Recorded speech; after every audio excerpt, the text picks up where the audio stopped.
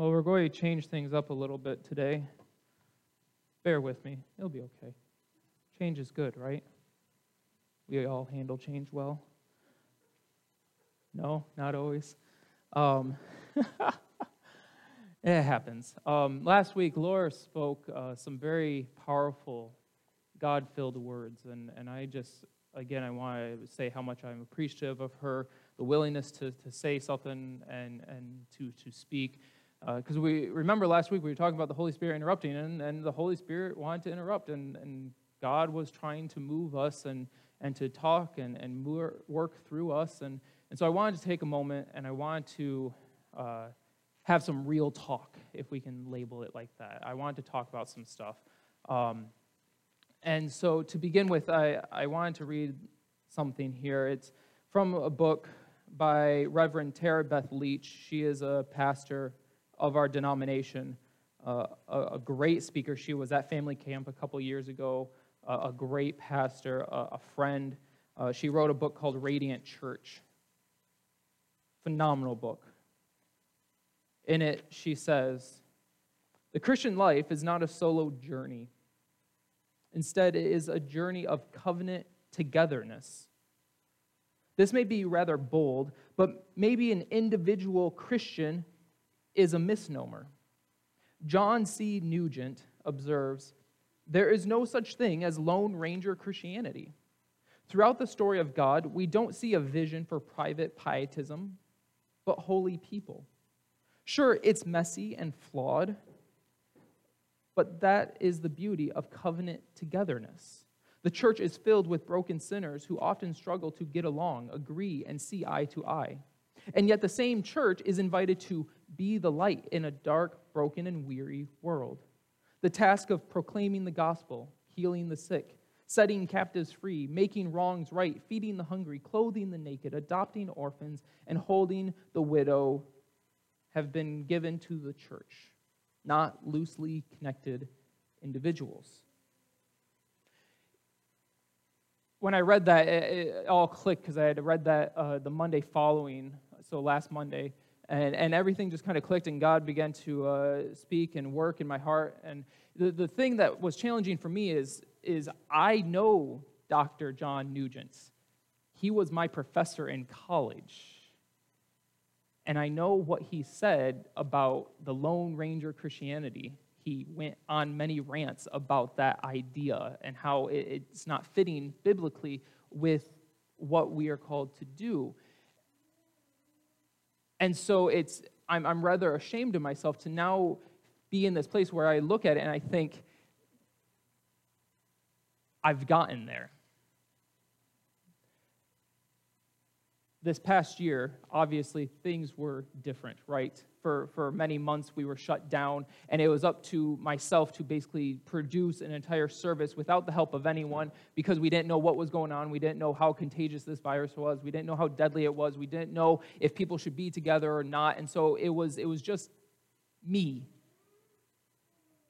And the problem that many pastors are facing is that now we have to get out of this mentality of it just being ourselves who are producing it, because it is a togetherness of all of us in worship.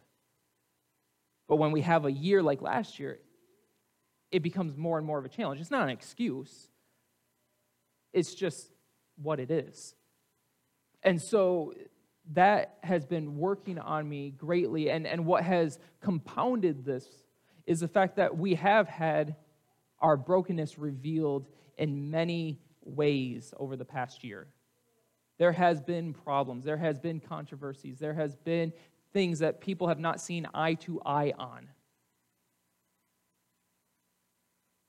And this has led to a lot of things happening that I wish we could change. But this is where we're at. Now, this is complex. Because one, I love these brothers and sisters in the faith. And I have yet to figure out a way to speak about, I don't know if I ever will find a way to speak about what has happened over the past year, the things that were done and said by all parties involved in a way that does not paint people in a negative light. I don't know of a way that I can talk about things that were said or actions that were taken without making people appear bad. And as brothers and sisters whom I love, I don't want to defame them. I don't want to talk about them in a poor light because I love them. And I don't want anyone else to think of them as less than who they are. So I don't know how to talk about, and that led to me struggling with how to speak about some of this stuff, and those of us on the board, we struggled on how to bring it up to the rest of the church, because how do we bring up these issues that would make other people say, wow, that's horrible, or this is bad, and we didn't want to do that, and even more so because it was so painful. We wanted to try to protect everyone else from that pain. I didn't want people to experience the same kind of pain that I was experiencing. And so we made a decision to try to deal with it without addressing it to the rest of the church. For better or for worse, that's what we had worked with. But then this came up, what Laura had said came up, and you know what? I'm sorry. We were wrong. I still don't know how we would have done it otherwise to respect and honor our brothers and sisters. But we should have tried. We still love them. We still want people to experience what all of this is. And all of this, I mean the togetherness of the church life, living together, working together. But it is messy. It is broken. And this is the thing that I want us to focus on, because we have to heal from this. But what I don't want us to do is to think that healing means everything becomes perfect. We won't be perfect. Christ makes us perfect, but that's a long process of working in our lives. And if we are doing what we are supposed to do as a church, which is to make disciples of all the nations, we will never, as a church, be perfect, because we will always be bringing more people in who come with baggage and brokenness and don't know what it means to live like Christ. And so we'll always have these struggles. We will always have these things that we don't see eye to eye on. The fact that makes the church so unique, though, is that we are able to deal with these problems differently than the world. Or at least we should, and we have to learn how to, and we have to relearn how to, and we have to continue to learn how to. But that's what makes the church so unique and such a blessing, because we don't address problems or conflict the way that the world does. We address it in love and mercy and compassion. And so that's what we have to learn. And I want us to be a church that recognizes and realizes that we are broken people. We all come with baggage. How many of us have our lives all put together? I see that. You think you have it put together. You're just so busy you don't know what's going on. But that's the point, is that we don't have our own lives put together in such a way where we're like, oh yeah, I'm perfect, I got it all going. And so when we get more and more people together, it becomes even more conflated, even more exaggerated. I don't want us to fear that. I don't want us to be a church that paints a picture that we've got it all going on, we've got it all perfect, because the world doesn't care if we got it all put together or if we are perfect. What they care about is whether or not we love and care and show compassion and mercy. That's what speaks to people's hearts. And so I want us to be a church that embraces the fact that we are broken people with baggage, that we won't see eye to eye all the time, but we are going to work towards unity in Christ. And that we are always going to extend love and mercy and forgiveness rather than words of hatred or disgruntledness. And so that's where we're at. And we're learning. Now, I'm sorry, there was never a college class in how to lead a church through a pandemic. There was never a college class to talk about how to maneuver this kind of crisis that we've been in. And so I'm learning along with all of you. And this has been a lot to learn from. And so I'm sorry that we've made fumbles along the way. But we're trying to continue to make it better. We're trying to move forward, not because we want to forget, but because we know that in order to do the mission, we need to embrace what has happened and allow God to work through us to change us in that. Part of the process will be mourning. We need to mourn. We need to feel sad. We need to feel sad that the church, both locally and globally, is broken. The fact that we still have Christians who believe that if you're of a certain denomination, you are not a Christian. We need to mourn that fact. Because that's not how Christ wants us to be. We're going to find that out today. But then we pray. And we pray and we pray. And we pray that God continues to work in us and through us to change us, to make us more like Him. And that's what we do. And that's how we move forward. And that is what I want us to be able to do today. Embrace the fact that we are broken. We have baggage. But the way we handle it, the way we move forward in spite of that, is what makes us unique as Christians. And this is truly the amazing thing about God, because all of this happens, and then we come to this Sunday where we have John 17, 6 through 19. Listen to these words. Listen to this prayer, because this is part of Jesus' prayer for the disciples, not just the apostles, but for all disciples of Christ, all of us. This is Jesus' prayer that he ends his ministry with. I've made your name known to those whom you gave me from the world. They were yours, and you gave them to me, and they have kept your word. Now they know that everything you have given me is from you. For the words that you gave to me, I have given to them, and they have received them and know in truth that I came from you, and they have believed that you sent me. I am asking on their behalf. I'm not asking on behalf of the world, but on behalf of those whom you gave me, because they are yours.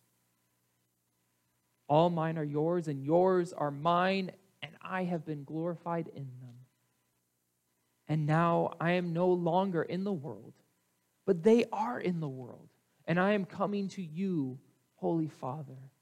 Protect them in your name that you have given me, so that they may be one, as we are one.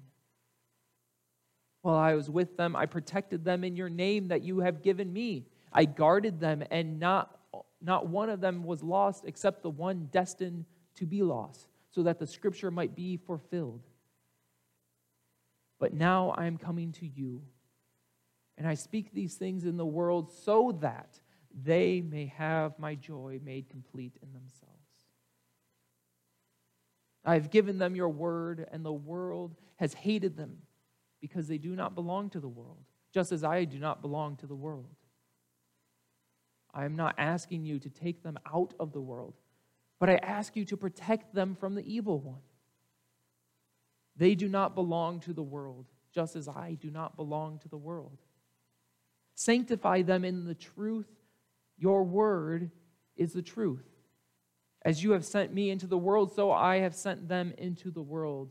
And for their sakes I sanctify myself, so that they may be sanctified in truth. This prayer of Jesus is astonishing. It is unlike any other prayer we have in the Bible. It is one that we could spend hours looking at the different things that Jesus is requesting here of the Father. Talking about sanctifying us and protecting us and being in the world but not of the world, and all these different nuances that we could look at. But there's two things that I want us to focus in on today. The first of which is, it's kind of obvious. In fact, it's so obvious that we miss it. What does it mean for us that Jesus prayed for us? What does it mean for us that Jesus prayed for us? Think about it. We pray to God. We pray in the name of Jesus. We do a lot of this, and it feels almost as if it's one-sided. We pray to God for Jesus to do something, for the Holy Spirit to work, for something to happen. But here, the roles reverse, and Jesus is praying to God for us. God of creation in flesh is praying on our behalf.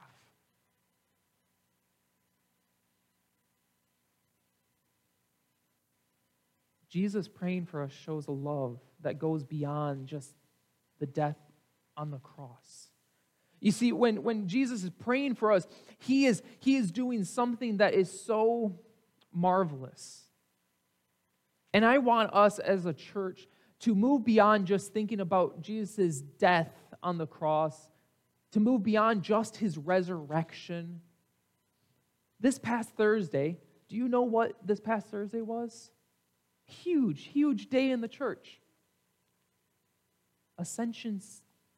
It was the day that we celebrate Christ rising up to heaven, sitting at the right hand of God the Father. Do you know the one thing that no human being has ever done? Risen up to heaven to sit at the right hand of the Father.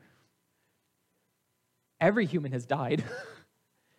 Some have been brought back to life temporarily. No one has risen to the right hand of the Father to be glorified and to sit on the throne and wait for judgment to come. And it's the same Jesus who prays for us. His prayer is one of protection. He is crying out to God saying, I can't be with them any longer, so I can't protect them right here. So God, intervene and protect them while I am gone.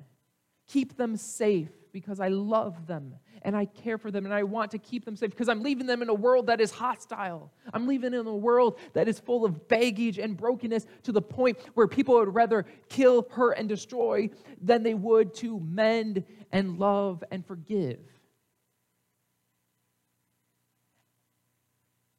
Jesus' prayer is a cry of desperation, of love, like a mother loves a child. And in it, Jesus says, help them, Father, to be one as we are one. To be one. Now, God the Father and God the Son and God the Holy Spirit, this is the mystery of the Trinity, right? They are 3 in 1 and 1 in 3. They are all unique, but all the same. It is this thing that as a church we struggle to completely define because nothing can quite grasp the reality of having one God that we worship, but in 3 persons. But they are one, all with their unique characteristics. But they are one. And here, Jesus is praying to God to help protect us so that we, his disciples, can be one. Not so we can all be the same. Thank goodness. I don't want you all to be like me. I know I'm way too messed up to have anyone be like me. I pray for my children all the time not to grow up and be like me. But so that we can uniquely be who we are in Christ, but united together with the sole purpose. That is what it means to be one, to be working towards a singular goal, to have one mindset, which is to serve Christ. How do we serve Christ? By making disciples of all the nations. And so we become one as a broken people, as people with baggage, people who are messed up, people who are trying to figure out our own lives, people who have good days and bad days, people who are still working to be sanctified. And we become one, not by our own strength, not by what we can do, not by how we can figure it out, not by any classes or books or seminars that we can take, but by focusing on Christ. And we focus on Christ because he's fighting for us. That's what this prayer is. This is Christ fighting for us. Saying, I'm not surrendering. I'm not giving up on them. And it's only because Christ hasn't given up on us that we can become one. Because when we keep our eyes set on him, he will enable us to work through the brokenness, through the baggage, through the problems, so that we can continue to grow.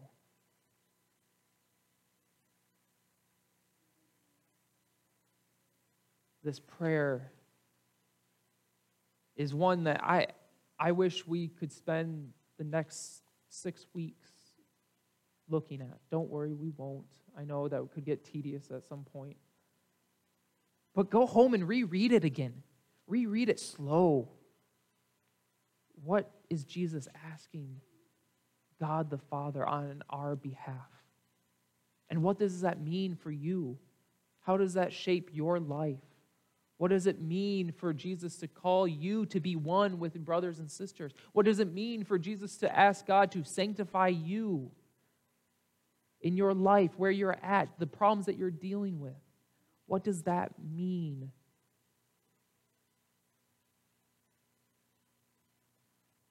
So,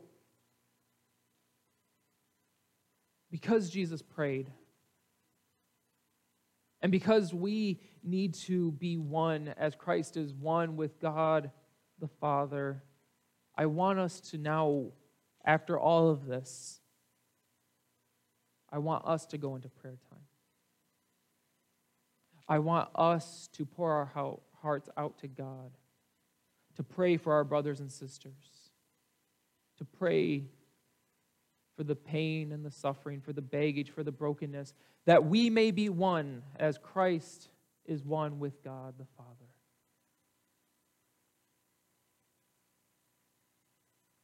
So let us go into prayer.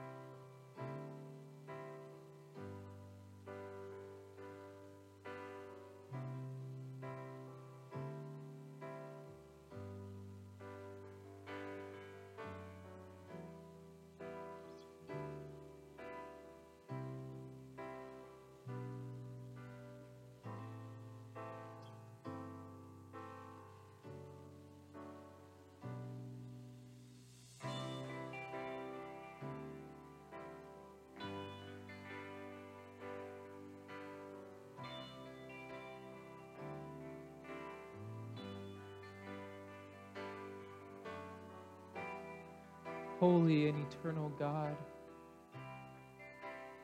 Father, Son, and Holy Spirit, one in three, three in one, the Trinity, the mystery of our faith that we long to understand. You are one, unique and diverse, and yet one. Help us, God, in our pursuit to be one with one another.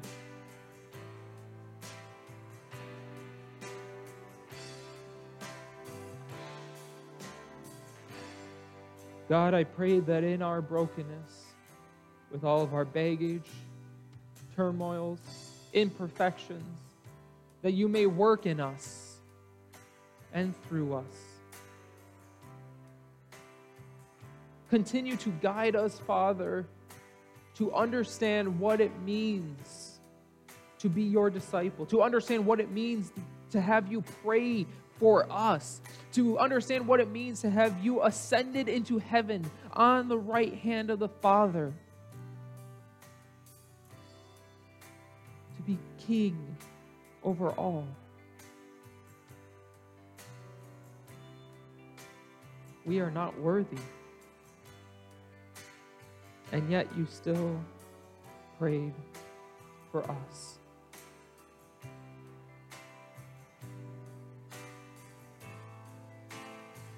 Lord, please help us and guide us in this time. We pray for our brothers and sisters who have left us. We pray for the brokenness that we feel. We pray, Father, for forgiveness and healing. We pray for a broken church, one that is not united, one that is not together as one. Your simple request was that we would be one as you are one with the Father. And Lord, we have failed. But we cannot do this on our own. And you knew this, Father, by praying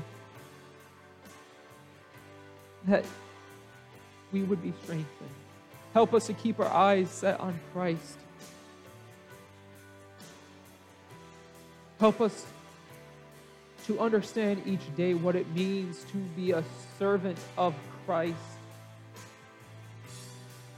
so that through that power, not of our own strength, but through that of the Holy Spirit, we may do our part in being one with one another. When times of trials come, help us to be calm. When we don't see eye to eye, help us to forgive. When words are spoken, when actions are taken, may mercy be at our tips of our fingers, ready to extend a hand.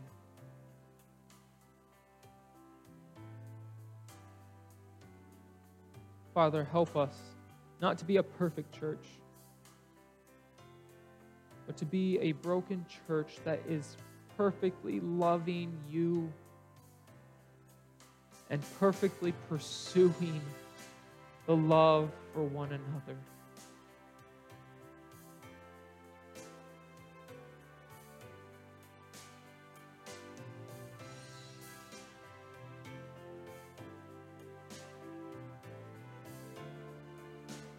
We need you, Father, more and more every day to work in our hearts and our lives.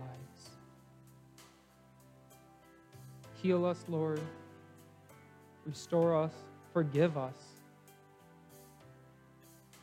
May we learn to forgive one another just as we have been forgiven.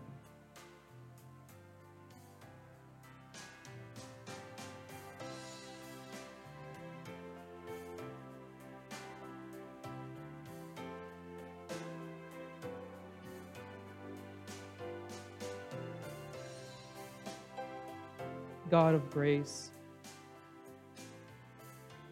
you call us to be different from the world, but the world is seductive, and so we come here to be strengthened.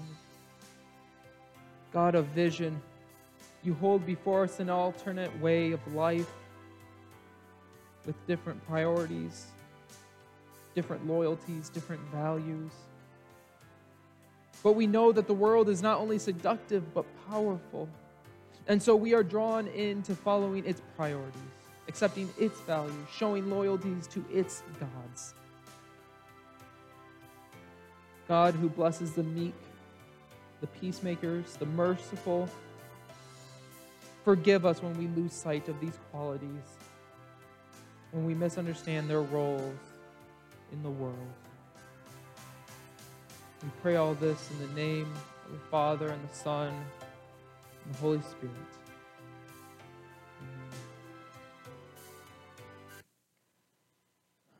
And so,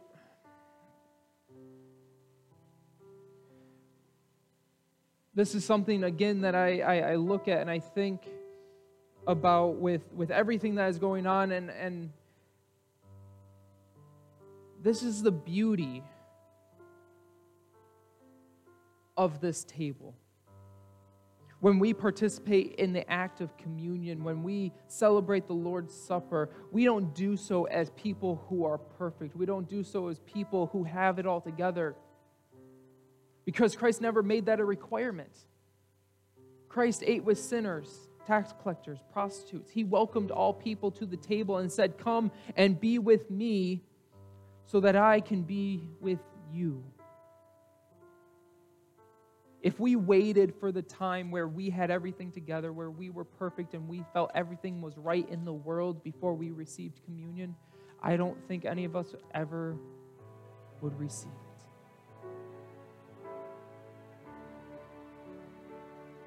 And so we come humbled by the fact that we can enter into this sacred time broken.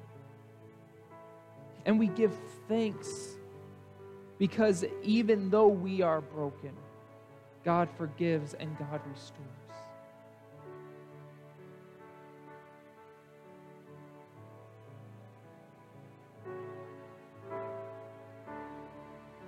Christ, our Lord, invites to his table all who love him, who earnestly repent of their sins and seek to live in peace with one another. That's all that's required. That's all that Christ ever expects out of us. Therefore, let us prepare our hearts to be God's sanctuary.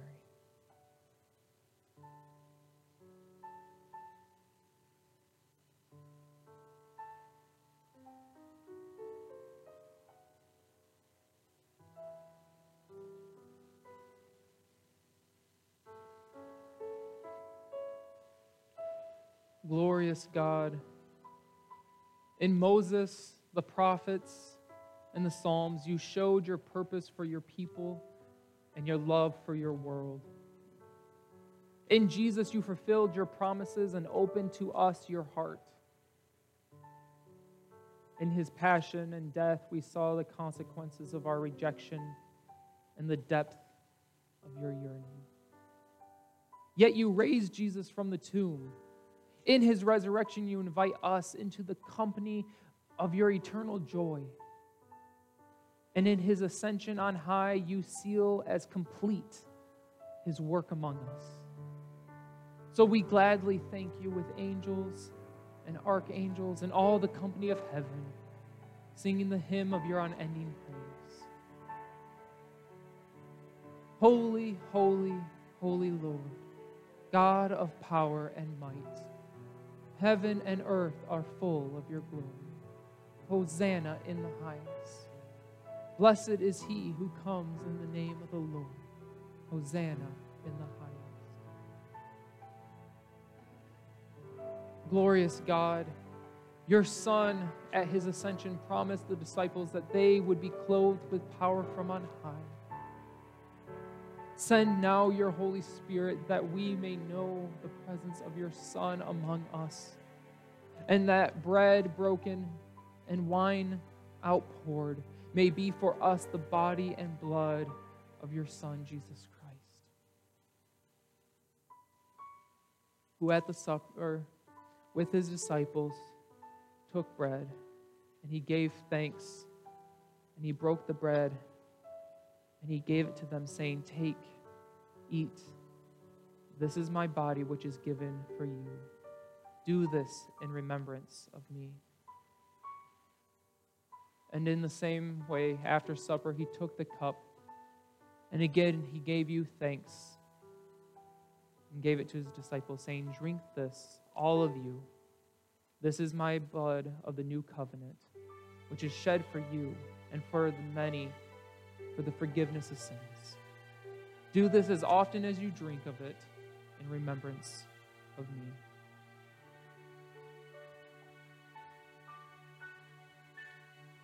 Great is the mystery of our faith. Christ has died. Christ is risen. Christ will come again. Generous God, your Son told his disciples to stay in the city until they were clothed by the Spirit. Give courage to those whom you call to stay in places of danger and confusion when their hearts are full of doubt and delusion. Your Son withdrew from the disciples when they did not know what the future would hold. Be close to all who face an uncertain future and deeply know their need for you. Your Son's disciples were continually in the temple praising you. And now, with the confidence of children of God, let us say together the Lord's Prayer. Our Father, who art in heaven, hallowed be thy name. Thy kingdom come, thy will be done, on earth as it is in heaven. Give us this day our daily bread, and forgive us our trespasses, as we forgive those who trespass against us. Lead us not into temptation, but deliver us from evil. For thine is the kingdom, the power, and the glory forever. Amen. Because there is one loaf, we who are many are one body. For we all partake of the one loaf, and the bread which we break is a sharing in the body of Christ. The cup over which we give thanks is a sharing in the blood of Christ. And so let us come and receive the elements together.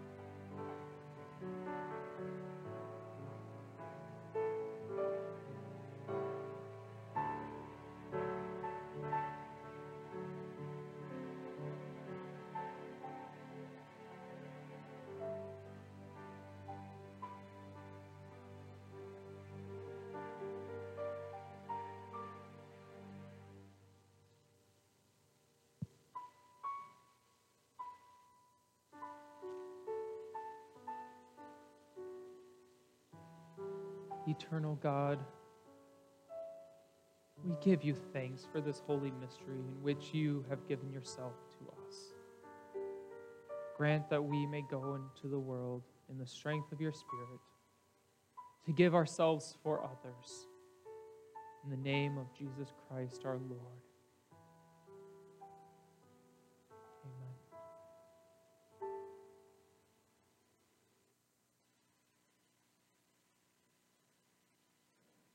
join us in singing as we close out today, "How Great is Our God."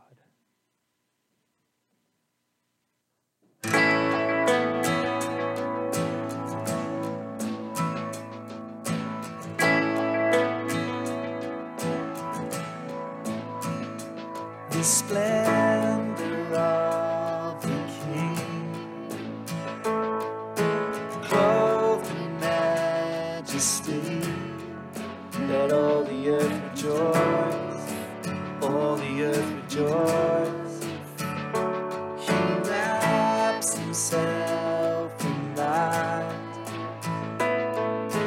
darkness tries to hide, and trembles at his voice, and trembles at his voice. How great is our God? Sing with me, how great is our God? Oh, we'll see how great is our God.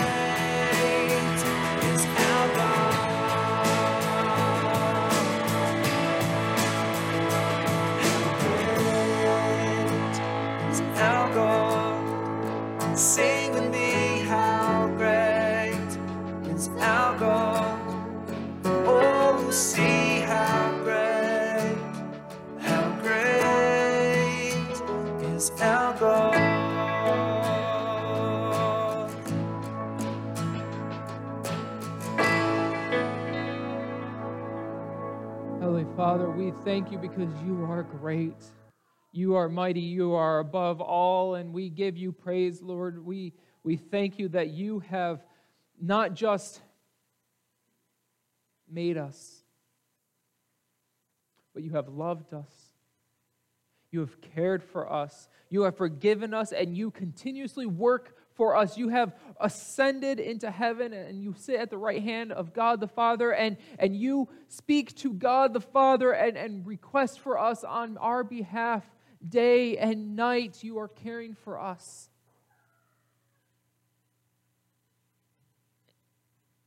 Thank you that you pray for us.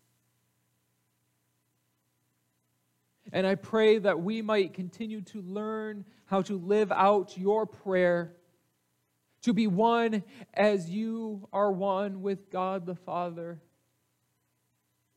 to learn to live in the world, but not to be consumed by the world's priorities.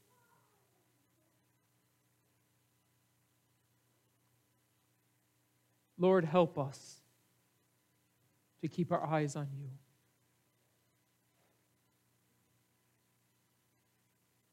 Let us go forth into the new seasons of our lives. We go forth into growing and changing and living. Let us go with caring awareness for the world and all that is in it. We go to discover the needs and opportunities around us. And so let us go forth in peace and be let out in joy. And so we go in God's continuing presence with the power of love and the strength to serve. It is in the name of the Father and Son and the Holy Spirit we pray. Amen. Go in the grace of God. God bless you.